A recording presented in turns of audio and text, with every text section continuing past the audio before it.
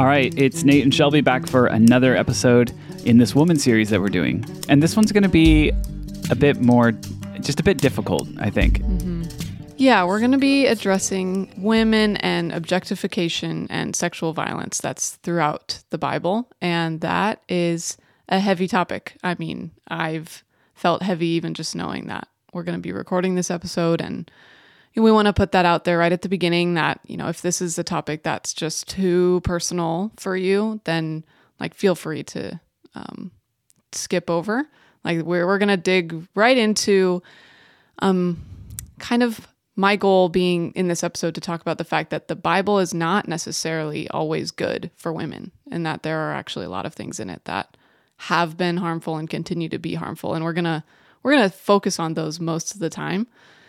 And so we know that this is deeply personal for so many people, and feel free to take a pass if you need to. And I think the reason this is such a tough episode to do too is because this is it's still going on in the church. It's still going on in ministries that, I mean, I get emails from you all the time, and a lot of them are experiences that I've had. Maybe you're changing your faith, losing faith, not able to believe some things that you used to believe anymore, setting out on a new course. Like, I really resonate with that. And then sometimes there's stories of abuse of power within churches. Sometimes there's stories of sexual abuse within churches that I've received, and they're just really hard to read. And because I'm putting myself in your shoes and just imagining the trauma of what you've experienced. And this is a lot of the listeners of Almost Heretical. There's a good percentage of you that have personally experienced this. Yeah. And I just think I was just the other day was thinking in my head, almost making like a list of just the different people in Christianity, in leadership, in these different ministries that we all look up to, just the different names of whether it's, you know, the just this last week, there was a story that came out from 2002 about John MacArthur and the kind of helping to cover up or not report in the way that they should have, and a sexual abuse and child abuse, a man who was involved in that and is now in prison for that. And he's telling the woman to, without all the details of the story, not believing the woman again, telling her that she needs to reconcile with the man. And then when she doesn't, going in front of the church and by name telling the church what this woman has done. And that we basically have to shame her and cast her out. Yeah, the Bible tells us to shame. And I mean, right. You look at what's going on in the Southern Baptist Convention over the last 15, 20 years. There's Bill Hybels, there's the Sovereign Grace Ministry scandal and the not reporting by C.J. Mahaney, Josh Harris, and other leaders of the churches at that time.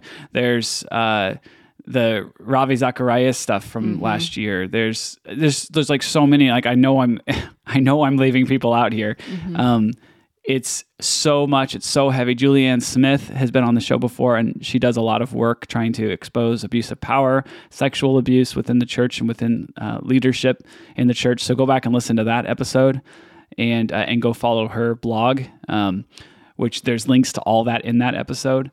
All this to say there's so much of this still going on. This isn't, you know, what we're going to cover here is probably looking back at the past or whatever in the text of the Bible. But I think there is a direct connection between the text that we have, the Bible that we've compiled, and what we still see going on in the church today. Yeah, so if you listen to the last episode, we talked about the silencing of biblical women and the silences we see there. And that was really the focus of my my master's thesis that we talk a lot about in the last episode.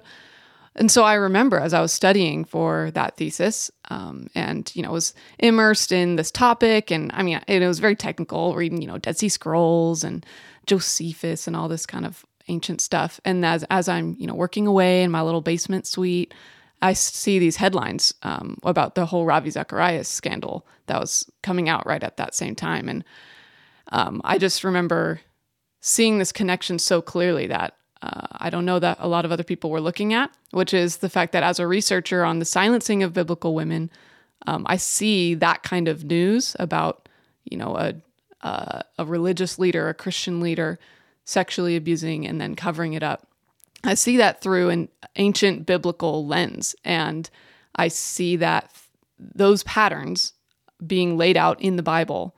And so that's what we're going to look at today are those people who are abusing power and abusing women particularly, is that actually soundly condemned in the Bible?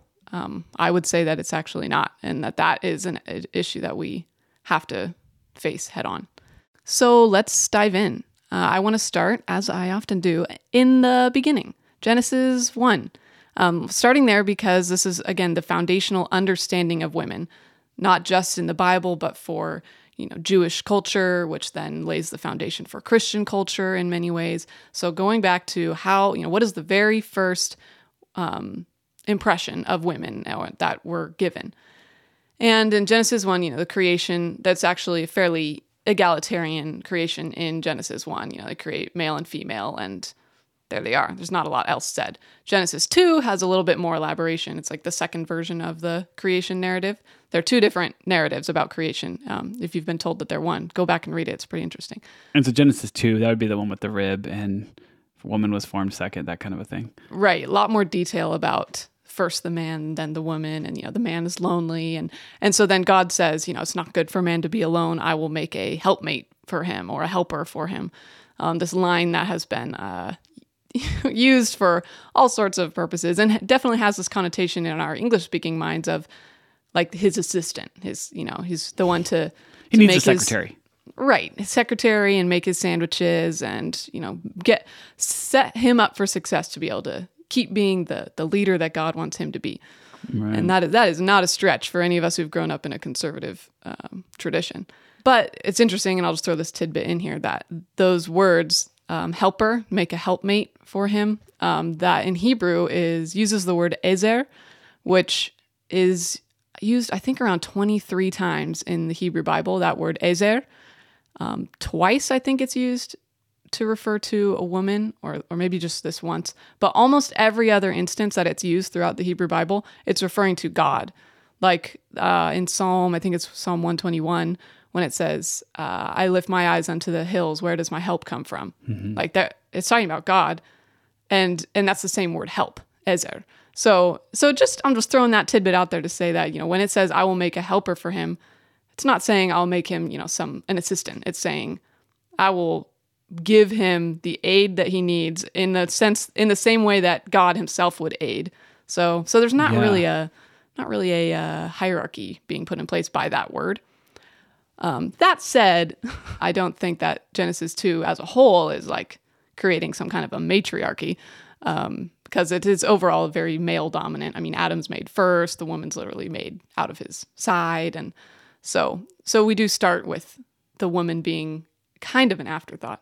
So then moving on to Genesis 3, where we have the fall. And of course, I mean, we all heard this story 100 times. The woman talks with the snake, and those are all, it's serpent it's called serpent in Hebrew. It doesn't necessarily say snake.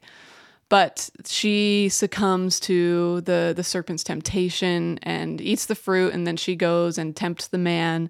And historically, the blame for that has fallen on the woman, like the blame for both people. Like we blame the woman for succumbing, and then we blame her for also tempting the man. What have you heard preached about this? How have you heard this taught? I mean, I think obviously it's taught in the sense of you can't trust yourself. You can't trust your own intuition, or the devil's speaking lies into your mind all the time. And so you have to just blindly follow the word of God, which, that gets stretched in a lot of ways. Have you ever heard this taught as this is why women can't be in leadership? This is why women can't be pastors or elders. I feel like I don't know if I heard as clearly that connection, but I heard women shouldn't be leaders because they're more emotional. And then that would maybe, you're right, get tied to this, see how she just fell so easily to the serpent's temptation. So I've heard that. I've heard it. I've heard this. So that's why I was just wondering, as a woman, if you've heard that too. And I don't think that's a stretch. I think a lot of people wouldn't be shocked by that. People that have maybe grew up in the church or have had experiences in the church that even if you haven't heard that in your church, I don't think it's hard to imagine that being said in a church, even if you haven't heard it. Yeah. No, and I mean, I've heard it used as a statement for why men should not listen to their wives. Wow, really? Yeah, I mean, I've heard it said that the story, demonstrates why men should be the one making final decisions, and that they shouldn't necessarily follow the guidance of their wife, that kind of thing. Wow. But interestingly, there is another story that was just as prominent in Jewish culture. I mean, in some portions, maybe even more so, just as prominent, an explanation of the origin of sin as the fall. Like we have the story of the fall, and that's our one origin of sin story. Yeah. And the ancient Jews had the story of the Watchers was also one of their explanations for how sin came into the world. We see that briefly mentioned in Genesis 6, 1-4, and it just basically is this really kind of cryptic little thing about angels coming and mating with human women and bearing giants. That's basically all it says. But around this, especially in the Second Temple period, which is that period of so-called silence between the Old and New Testament, there's tons of literature about this story of what were these angels who came, and were they tempted by the women to come, or were the women essentially raped by these angels? Like, there's a lot of debate over that. But I think that it's interesting because they say that, those angels are the ones that brought sin down on humans. And then, the children that they bore taught humans how to, make war and make weapons, and taught them to be jealous and greedy. And so it's another explanation for how sin came to be. But in this case, it's not the woman's fault. It's these other beings who came and essentially forced it on her. And I think that's a very different understanding. And if that was the main story that we had for these last 2,000 years as the origin of sin, we wouldn't necessarily see women as, the problem as much as the victims in that situation. And that humanity as a whole, it wasn't like sin wouldn't have been humanity's fault. It was actually these angels' fault, which is very interesting. So I think some listeners will remember back. That was the first series we ever did on this show was about the Watchers, or the divine realm, the giants in the land, Nephilim, this type of stuff. Very different show if you go back, by the way, and listen to the beginning of Almost Heretical. In some ways, it doesn't even feel like the same show. It's just very different. We were in a very different place, coming out of some kind of weird stuff in the church and that type of thing. So, it's very different. Sometimes I'm like, I wish we could go back and re-record some bits or this or that, or say this differently. And that's just not how creating public work.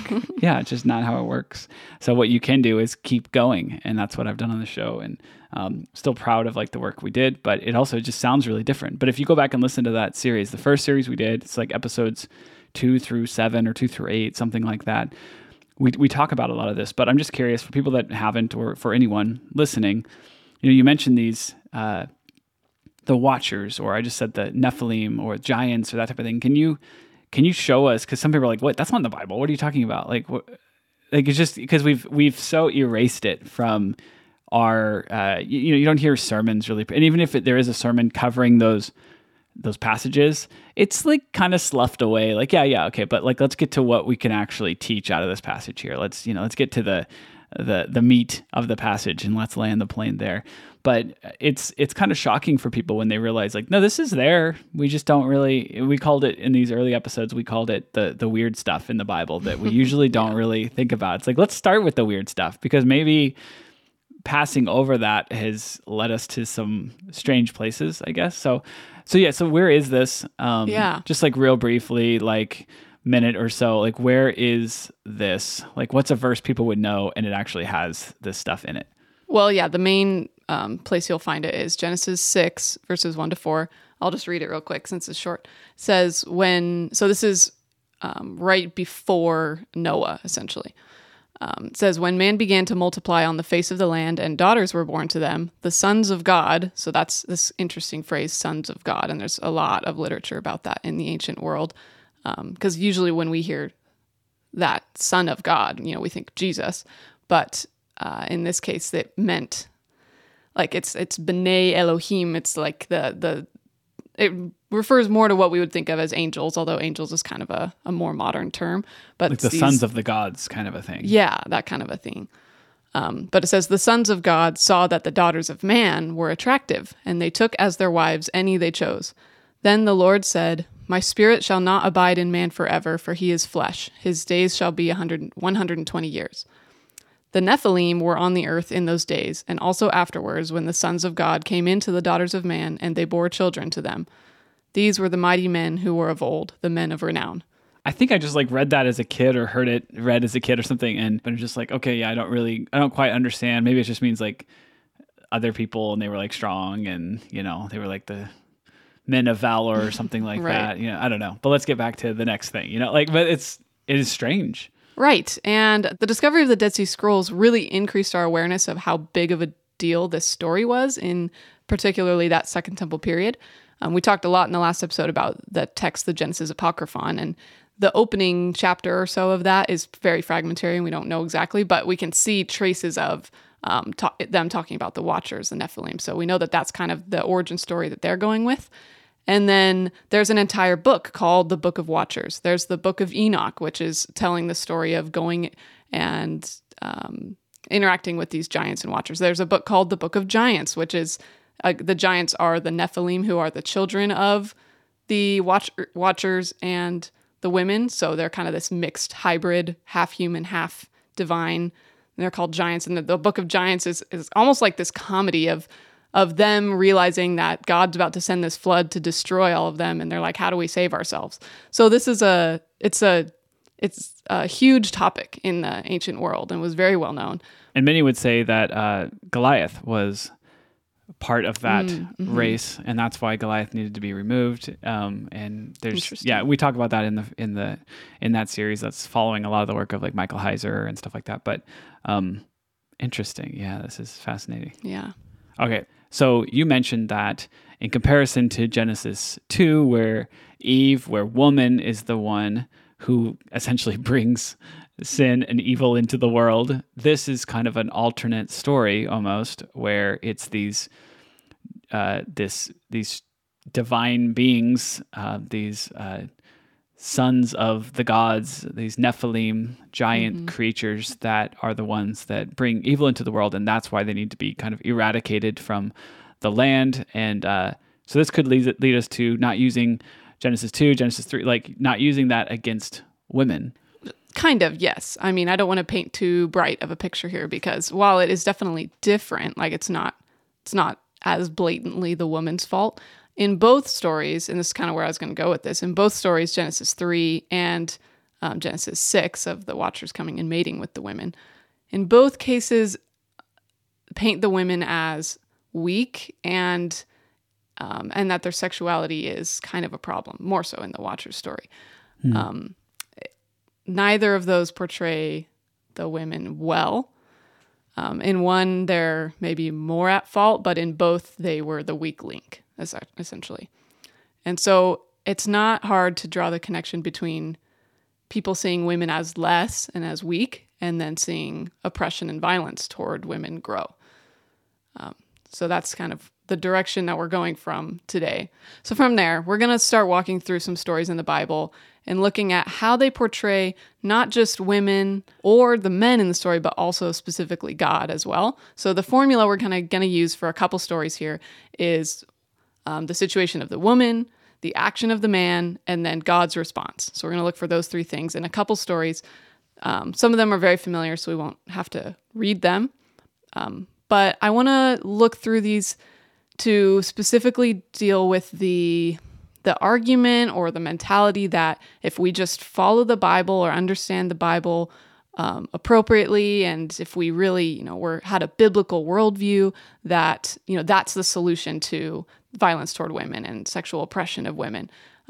Because I don't believe that, and I believe that the Bible in a lot of ways has actually done the opposite. And we're going to look at these stories to understand this a bit with the formula. So, okay, I'm excited to get into this. Okay, so where are we going first? So we're going to start in Genesis 19 with the story of Lot and his daughters. And actually, maybe we should read it. If you want to pull it up, it's Genesis 19, 4-8. And if you've got that, you could read it for us. Okay, cool. Yeah, 'cause, I've heard this preached. I can remember hearing this preached. It's a familiar story, but I think when we really are listening to it through this angle, it's horrifying. So, okay, Genesis 19. The two angels arrived at Sodom in the evening, and Lot was sitting in the gateway of the city. When he saw them, he got up to meet them and bowed down his face to the ground. "My lords," he said, "please turn aside to your servant's house. You can wash your feet and spend the night and go on your way early in the morning." "No," they answered, "we will spend the night in the square." But he insisted so strongly that they did go with him and entered his house. He prepared a meal for them, baking bread without yeast, and they ate. Before they had to go to bed, all the men from every part of the city of Sodom, both young and old, surrounded the house. They called to Lot, "Where are the men who came to you tonight? Bring them out to us so that we can have sex with them." Lot went outside to meet them and shut the door behind him and said, "No, my friends, don't do this wicked thing.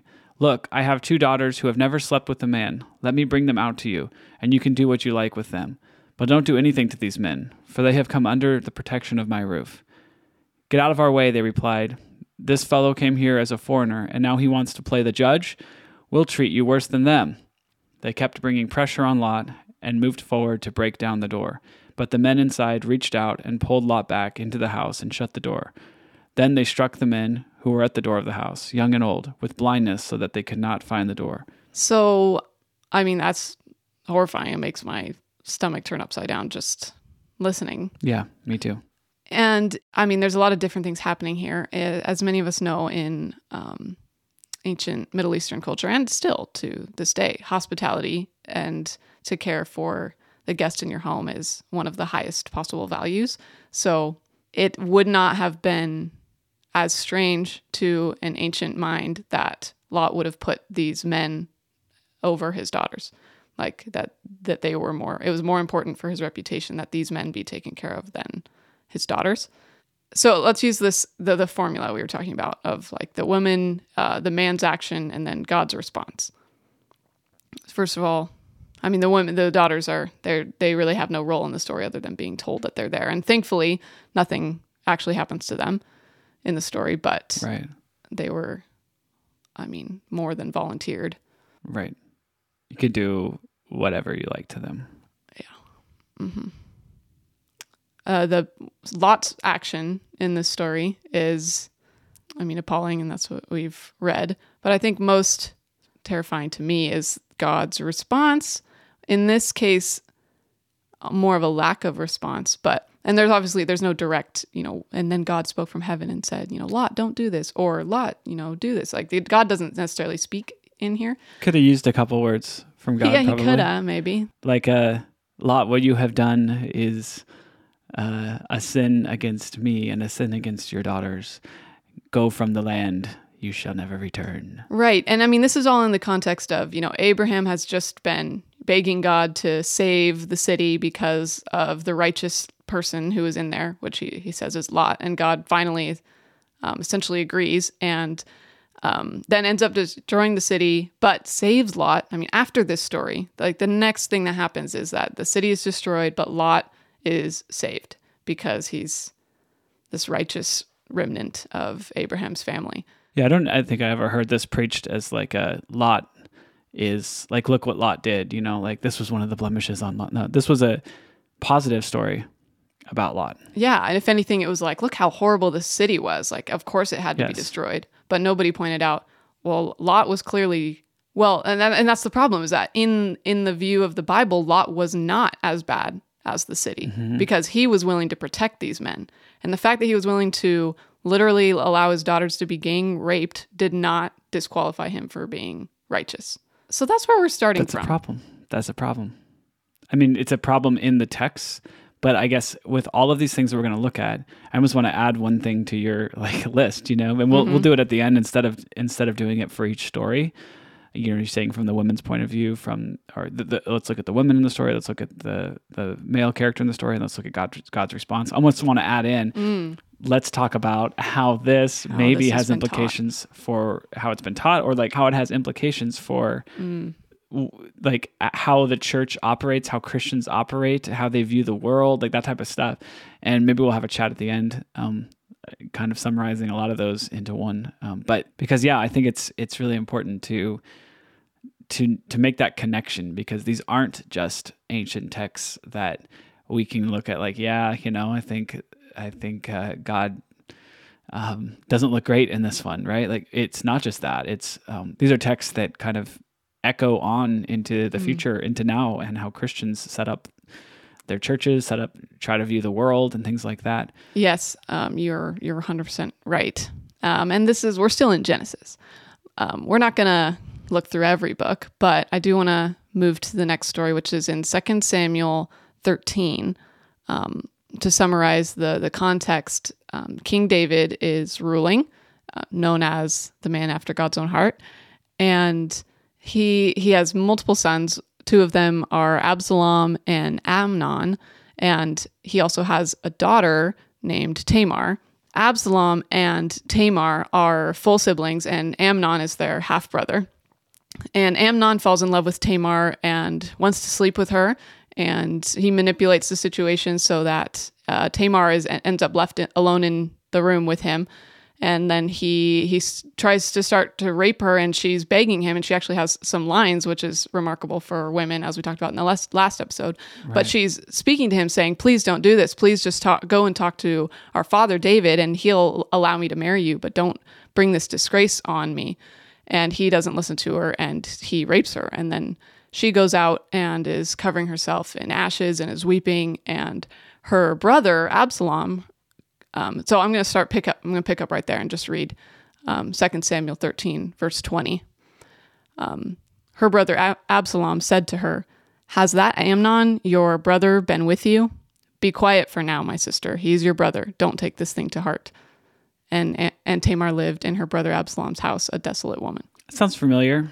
Pretty sure that's what John MacArthur did in that one story that you brought up from maybe 3-4 years ago with a student from the master's college or master's seminary. I'm not sure which one it was, but yeah, a female student who was drugged and raped by a seminary student. And when she brought complaint to the school, they expelled her and eventually brought her in and told her to reconcile with the man, to apologize to him, or maybe even marry him.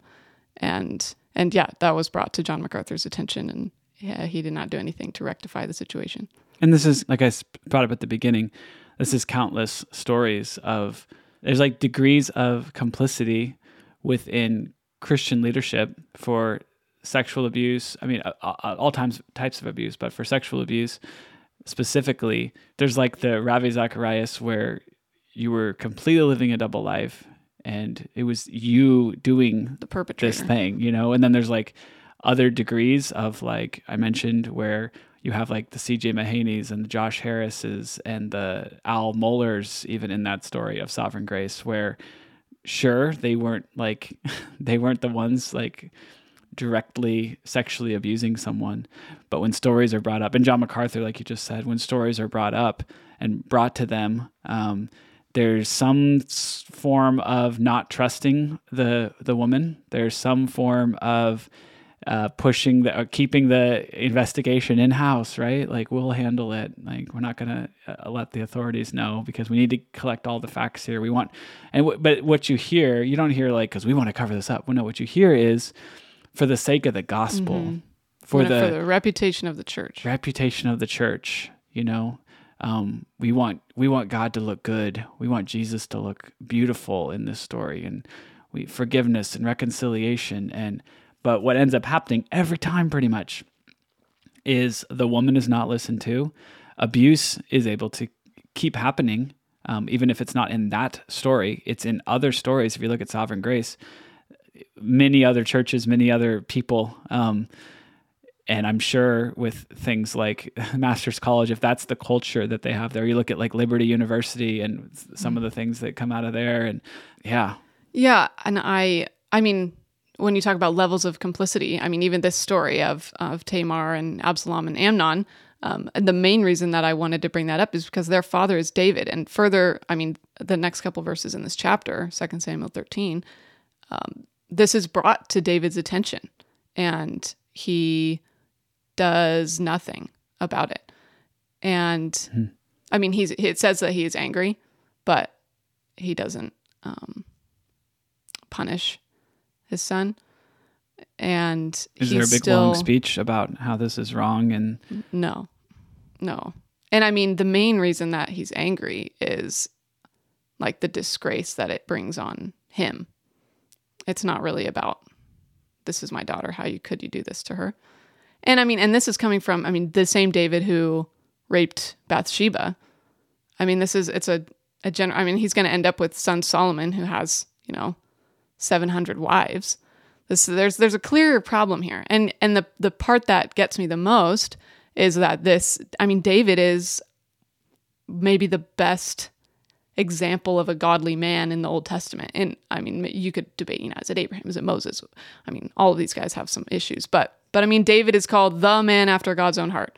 And God, I mean, the kingdom, the line of David is throughout the rest of Scripture, all the way through to Jesus. David is the figure that God has made this promise to that he will not break. And, maybe some would say, like, isn't that great of God that he like kept this promise to David, even though David was a fallen, broken person just like us. But the fact that God doesn't intervene in the story either. Like what we're just seeing is that women are just collateral damage in so many of these stories. Another story that happens in Judges 21 is there's not enough wives to go around for the tribe of Benjamin because the other tribes aren't sharing their women with them. What a culture to be living in. And so they wait for all these young women in a different city to go out and dance in the field, which is their, festival ritual of the year. And once all the women are dancing out there, they rush in and they each seize a woman to be their wife and they run off with them. And then the passage ends with, and everyone did what was right in their own eyes. And there was no king in the land of Israel. And there's other stories in Judges, like the story of Jephthah's daughter in, I believe is Judges 11, where Jephthah literally sacrifices his own daughter to God, Yahweh. We can look that up on our time. But I've had people, when I bring those stories up, I've had people message me and call me out basically saying, well, these stories are just demonstrating how evil Israel was becoming and that they needed a king and they needed God's leadership.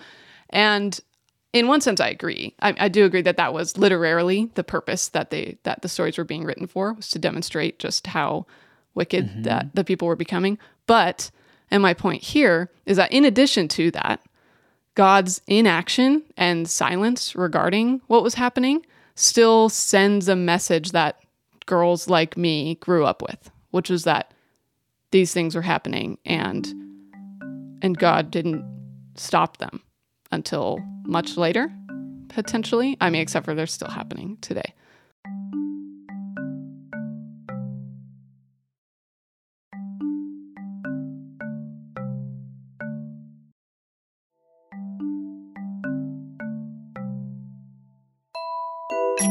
So we looked at a couple stories of actual men and women who are telling these horrific stories that a lot of the time we don't see. We don't see God saying anything, or we actually see God denoting these men as righteous people. But that's not the only way that I see the Bible as contributing to the problem of sexual violence. If you look through the prophets, that's the next kind of category I want to go with. There is so much content throughout the prophets, like Hosea and Ezekiel, and even the book of Revelation, which is a type of prophecy later on in the New Testament.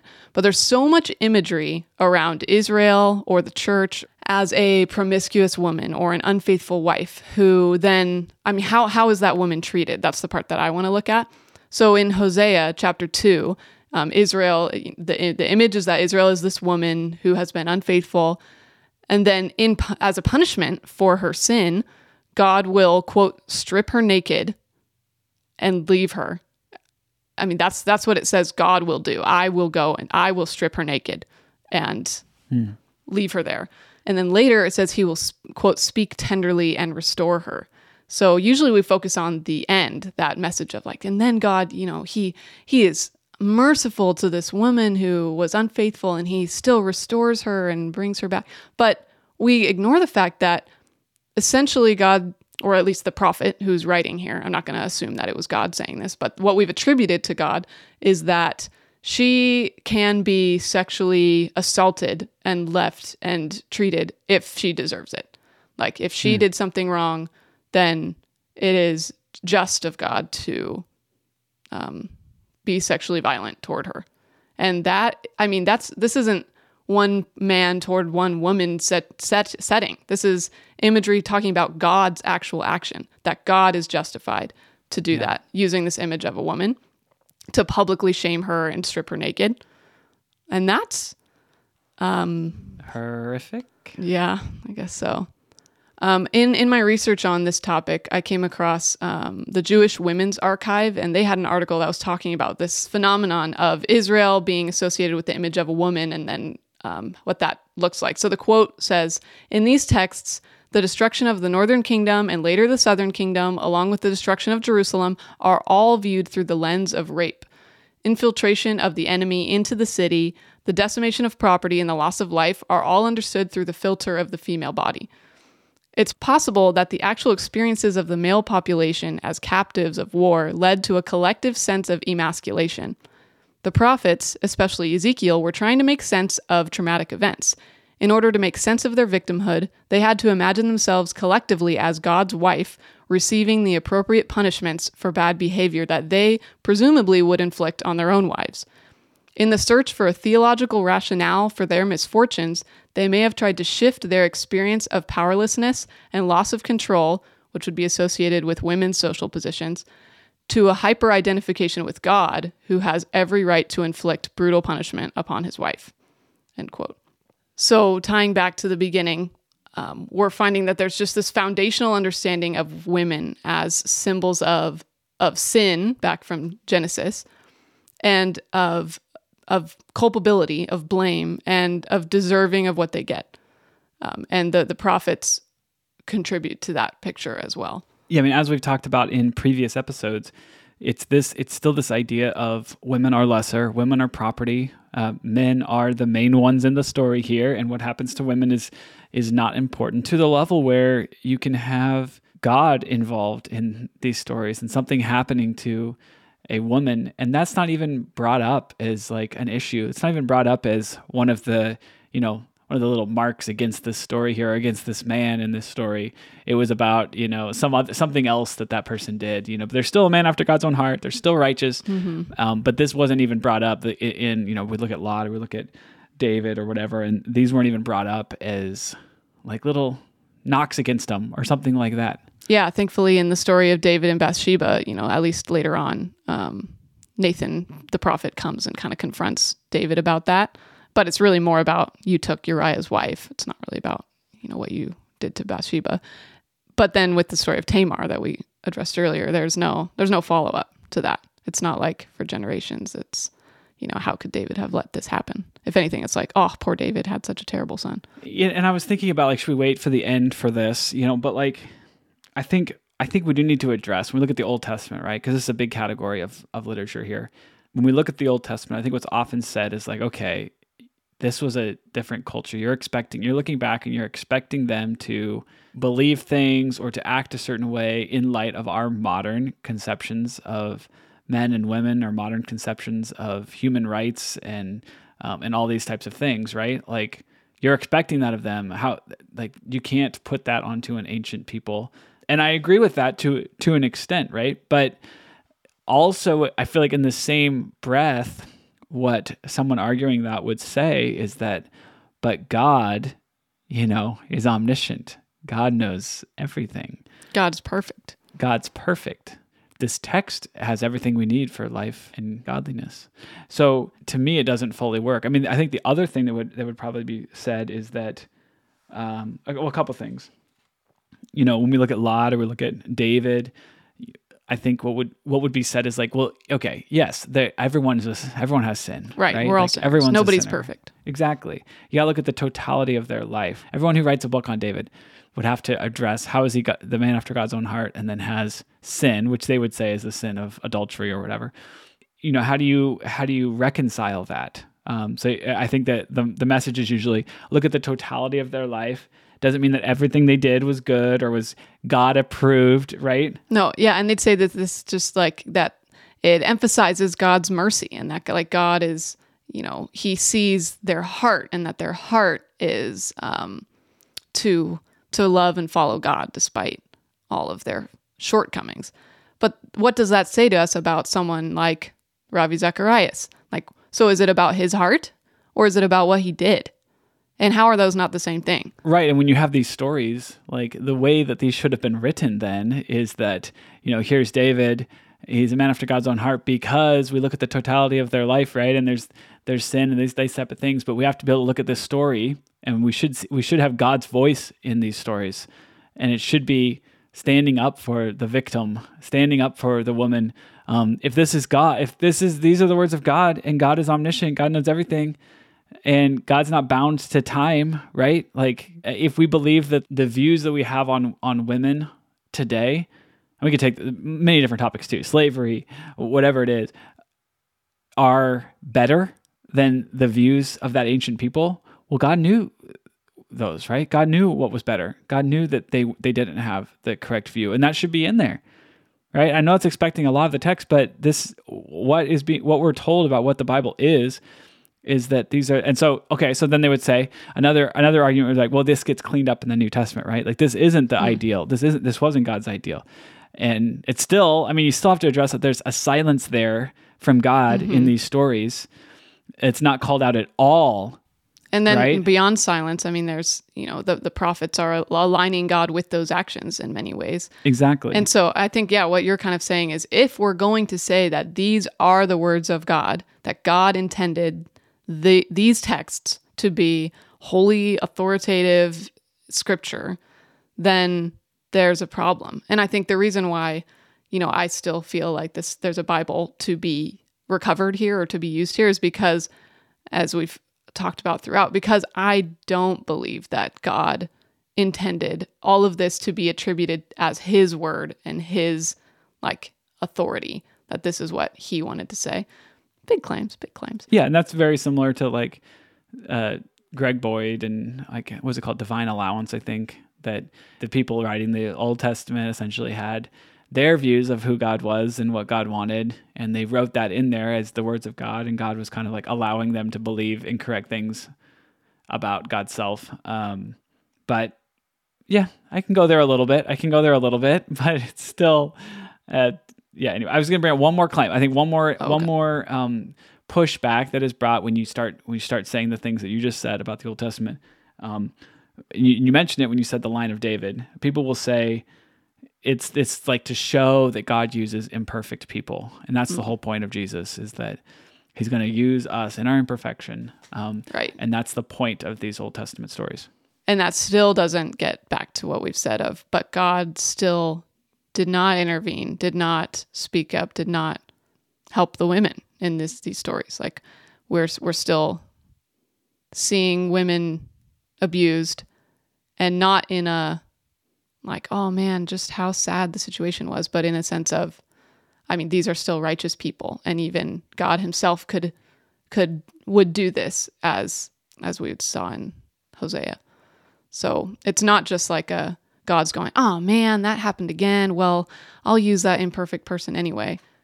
That doesn't seem excusable. Obviously, yes, everyone is imperfect, but this is what it comes down to. The fact that the sexual abuse and violence toward women is not treated like something that should eliminate you from being considered righteous and true, follower and lover of God.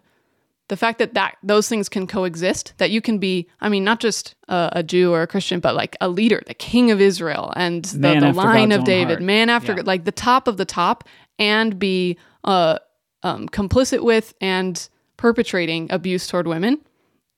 That's what we're saying, is that these things are allowed in the Bible to coexist. And so then why are we surprised that they're still happening? That people are mega church pastors and seminary leaders and also, watching child pornography and abusing women and having that happens in the Bible with no punishment, no pushback from God.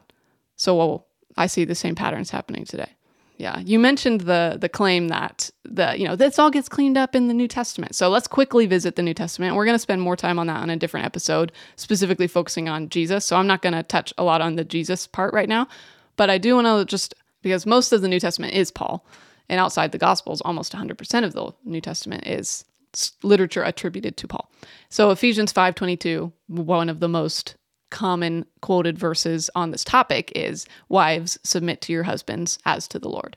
Right. So we definitely are still, I mean, again, we shouldn't be surprised. This is still a patriarchal culture that we're seeing here, but just pointing out that that has not changed by the New Testament, is that this alignment of husbands and men with God and women as the alignment with humanity. And that's the same alignment we were seeing in the prophets, where God is over his wife, which is Israel, same kind of deal. But I think a more just staggering verse that I came across a couple of years ago that is one of those that I was like, wait, has this always been here? Like, I've read through the Bible multiple times, and how did this not jump out to me? Or how did, I've never heard this preached on, is 1 Corinthians 11, verses 7 through 10. It's talking about head coverings, and then it just has this little bit in here. It says, "A man ought not to cover his head, since he is the image and glory of God. But woman is the glory of man. For man did not come from woman, but woman from man. Neither was man created for woman, but woman for man. It is for this reason that a woman ought to have authority over her own head, because of the angels." A weird little twist at the end there too. Like, wait, angels? How did this happen? Which maybe makes a little more sense now with what we've talked about. Right. I mean, there's a lot of debate over what's that little phrase mean, but considering that this is written right at the end of the Second Temple period, it is very likely to do with the Watchers and the idea that women should have authority over them, because otherwise they might be a temptation to these angelic beings that apparently back in Genesis came and raped them and created this whole race of giants. So let's not let that happen again. But I mean, just appalled by verse 9, which says, "Neither was man created for woman, but woman for man." So, I mean, the reason I just bring this up is to say the attitude of the New Testament, specifically Paul, is not pushing back on the purpose of women. I mean, it says woman was created for man. Yeah. It doesn't get much more blatant than that. Right. And I mean, I think a point like that is where a lot of Christians today have to stop and go, do I believe that or not? I mean, that goes against, I think, even a lot of us who would maybe hold traditional gender roles, or we still wouldn't say that women were created for men. But I don't know. I mean, if you hold to the inerrancy and infallibility of every word of Scripture, then maybe you do believe that. And I guess our point being that if we are still allowing every word of the Bible, including that phrase, that woman was created for man, if we allow that to be authoritative, then it is no surprise that we are still seeing the type of sexual abuse and violence that we see, because women were created for men. And it's no surprise that you aren't seeing churches, most churches, not really wanting to deal with this topic of integrating women into leadership, integrating women into eldership, integrating women into teaching in the church, and hearing those voices. They'll give them the spots to kind of, it's like the appearance of progress, right? So like they'll give them spots to teach the women, teach the children, lead worship kind of a thing, but they're not elders. They're not lead pastors of churches. And there's not a big push for that. And I think a lot of that is coming from this, these verses in Paul. Obviously, it's almost entirely Paul where that comes from. But it's this idea of like, once again, men are more important than women, and it's stated in the Old Testament pretty clearly, very clearly, and it's upheld in the New Testament, and no one challenges that. No one cleans that up. In fact, it's reinforced. And it's not a surprise, I guess, that we see that kind of reinforced in the churches across America, in these reformed evangelical churches across America. That same message is reinforced. Mm-hmm. Yes, I agree completely. And I mean, we're kind of, as we come to the end of this episode, it is, feels pretty discouraging. I mean, feels like we just took a sledgehammer to the Bible, and is there any way forward for this? And I believe that there is, as we've talked about many times already, through a complete just overhaul of how we see this book at all. Can I ask you what you mean by there's a way forward for the Bible? What do you mean by that? Yeah, good question. Because when I say, and I mean, people have many different opinions on this. When I say a way forward, I don't necessarily mean, is there a way to still see this as the Word of God? I don't see it that way. But is there a way for this to still be valuable? I will always see it as valuable because, I mean, even just like paleographically, archaeologically, linguistically, literarily, like it is a masterpiece of literature from thousands of years ago. And I mean, I'll always see it as, it's one of the most valuable pieces of ancient literature that we have, if not the most. It will always teach us about what people have been like for thousands of years and what their views of God have been like and how that has affected them as society and how it has affected us. But do I think that it should be preached as a whole, as authoritative? Absolutely not. In different ways. I mean, some of the stories we looked at today are, I think, unquestionably harmful and should never be taught as endorsed by God. But other things like the Sermon on the Mount, I think is quite possibly, I mean, Bonhoeffer talks a lot about this, one of the most valuable pieces of teaching that the world has ever seen. So we can't just broad stroke the whole Bible, which is why we have to go and look at each of these things and put them through a filter of, is this good or not? And that sounds, I mean, just totally heretical. This is the definition of picking and choosing, right? This is what exactly. This is what those who have deconstructed their faith, those who have left their faith, those who have reimagined and become something different that in their faith, like this is what those looking on say. You've abandoned all truth. If you can't have the Bible as your North Star, if we can't agree on that, then where's the debate? We can't have it. We can't even converse about these topics because we don't have the same foundational authority. And I 100% acknowledge that, yes, this is not orthodox and we are not starting from the same starting place anymore. My question to someone who says, if you're not treating the Bible as the Word of God, then, I don't have anywhere to go with this. My question to them would be, how do you know that this is the Word of God? I mean, that is one of those things that we accept on faith. And if we accept it on faith, that means that you as an individual and me as an individual are deciding whether or not we believe that it is the Word of God. And all I'm saying is I don't believe that. And what you're saying is you do. But neither of us can prove it. So we can have a different conversation from there. But if you believe that the Bible is the Word of God because you've been told that, and because for 2,000 years we've treated it that way, I can understand that. But that doesn't mean I have to agree. Mm-hmm. And I don't want to agree because of the way that because of these texts that we looked at today. I mean, the kind of God that would portray is not the kind of God that I could believe in as a good God. Of course, we can hear the apologetics in our mind already of, well, we don't get to decide what God is like. Doesn't matter if you don't like God. But I think by the time we get there, the conversation is it's going a direction that's probably not going to. Maybe we'll do an episode sometime. And I always say put them on Utterly Heretical because that's where we kind of do these other types of things. But maybe it needs to be on Almost Heretical, where we actually, I mean, you were a very skilled apologist, lots of research. You had the answers for everything, Thought I did. Right. And I would just like to hear an episode where we come with like the top 10,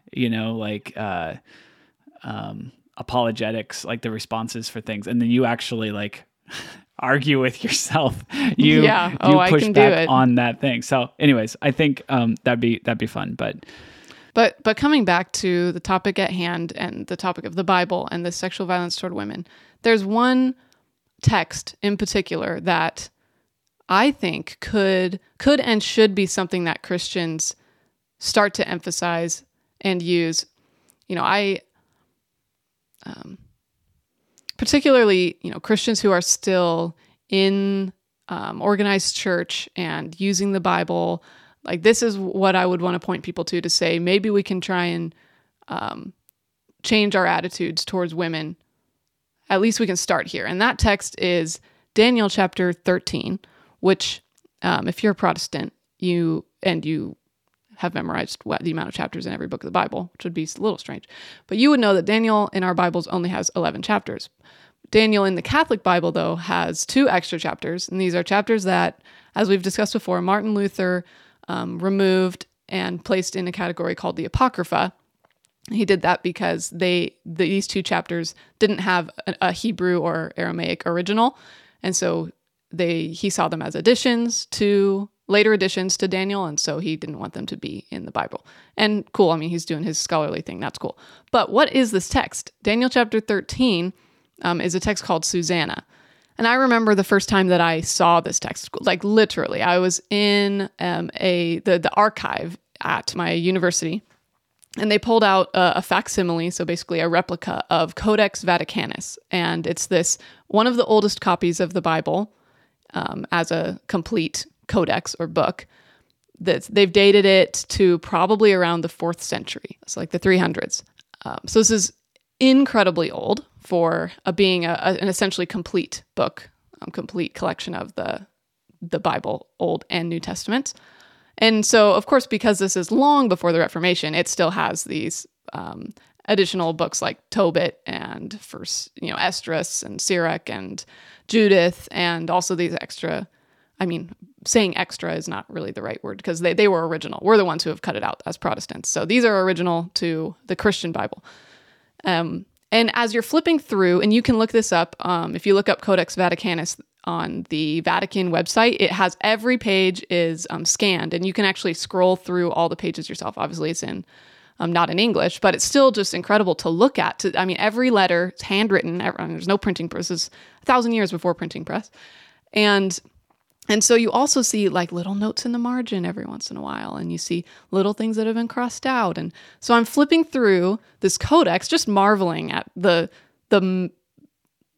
miracle of this much literature being handwritten and passed down for hundreds of years at that point.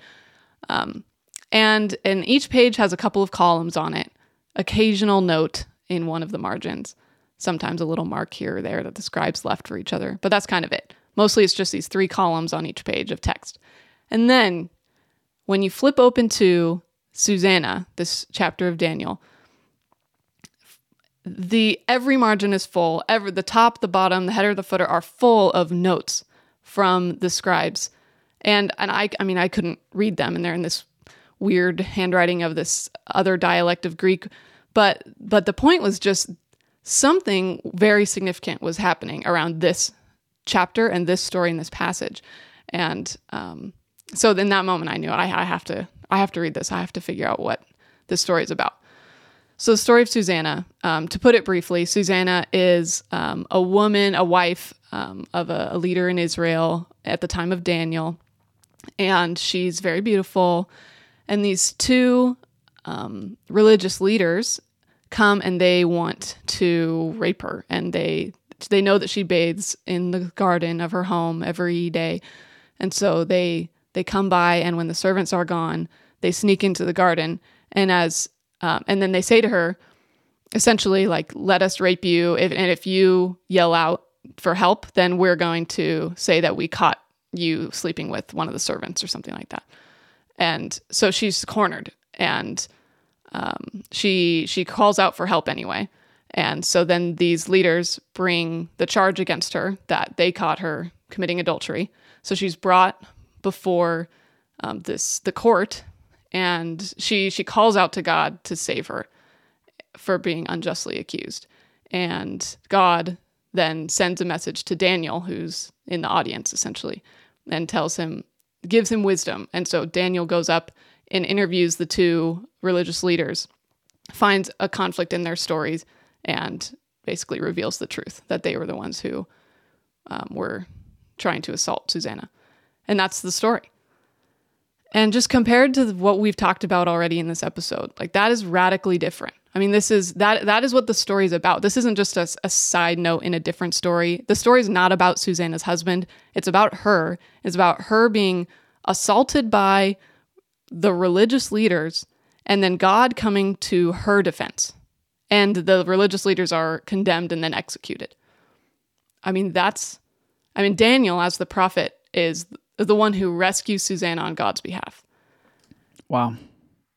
I got like choked up like when you were even reading the story, because it's just so different than it didn't feel like the Bible I was used to. It didn't feel like Bible at all. That like there's wisdom being handed down from God to a leader, Daniel, to help rescue a woman.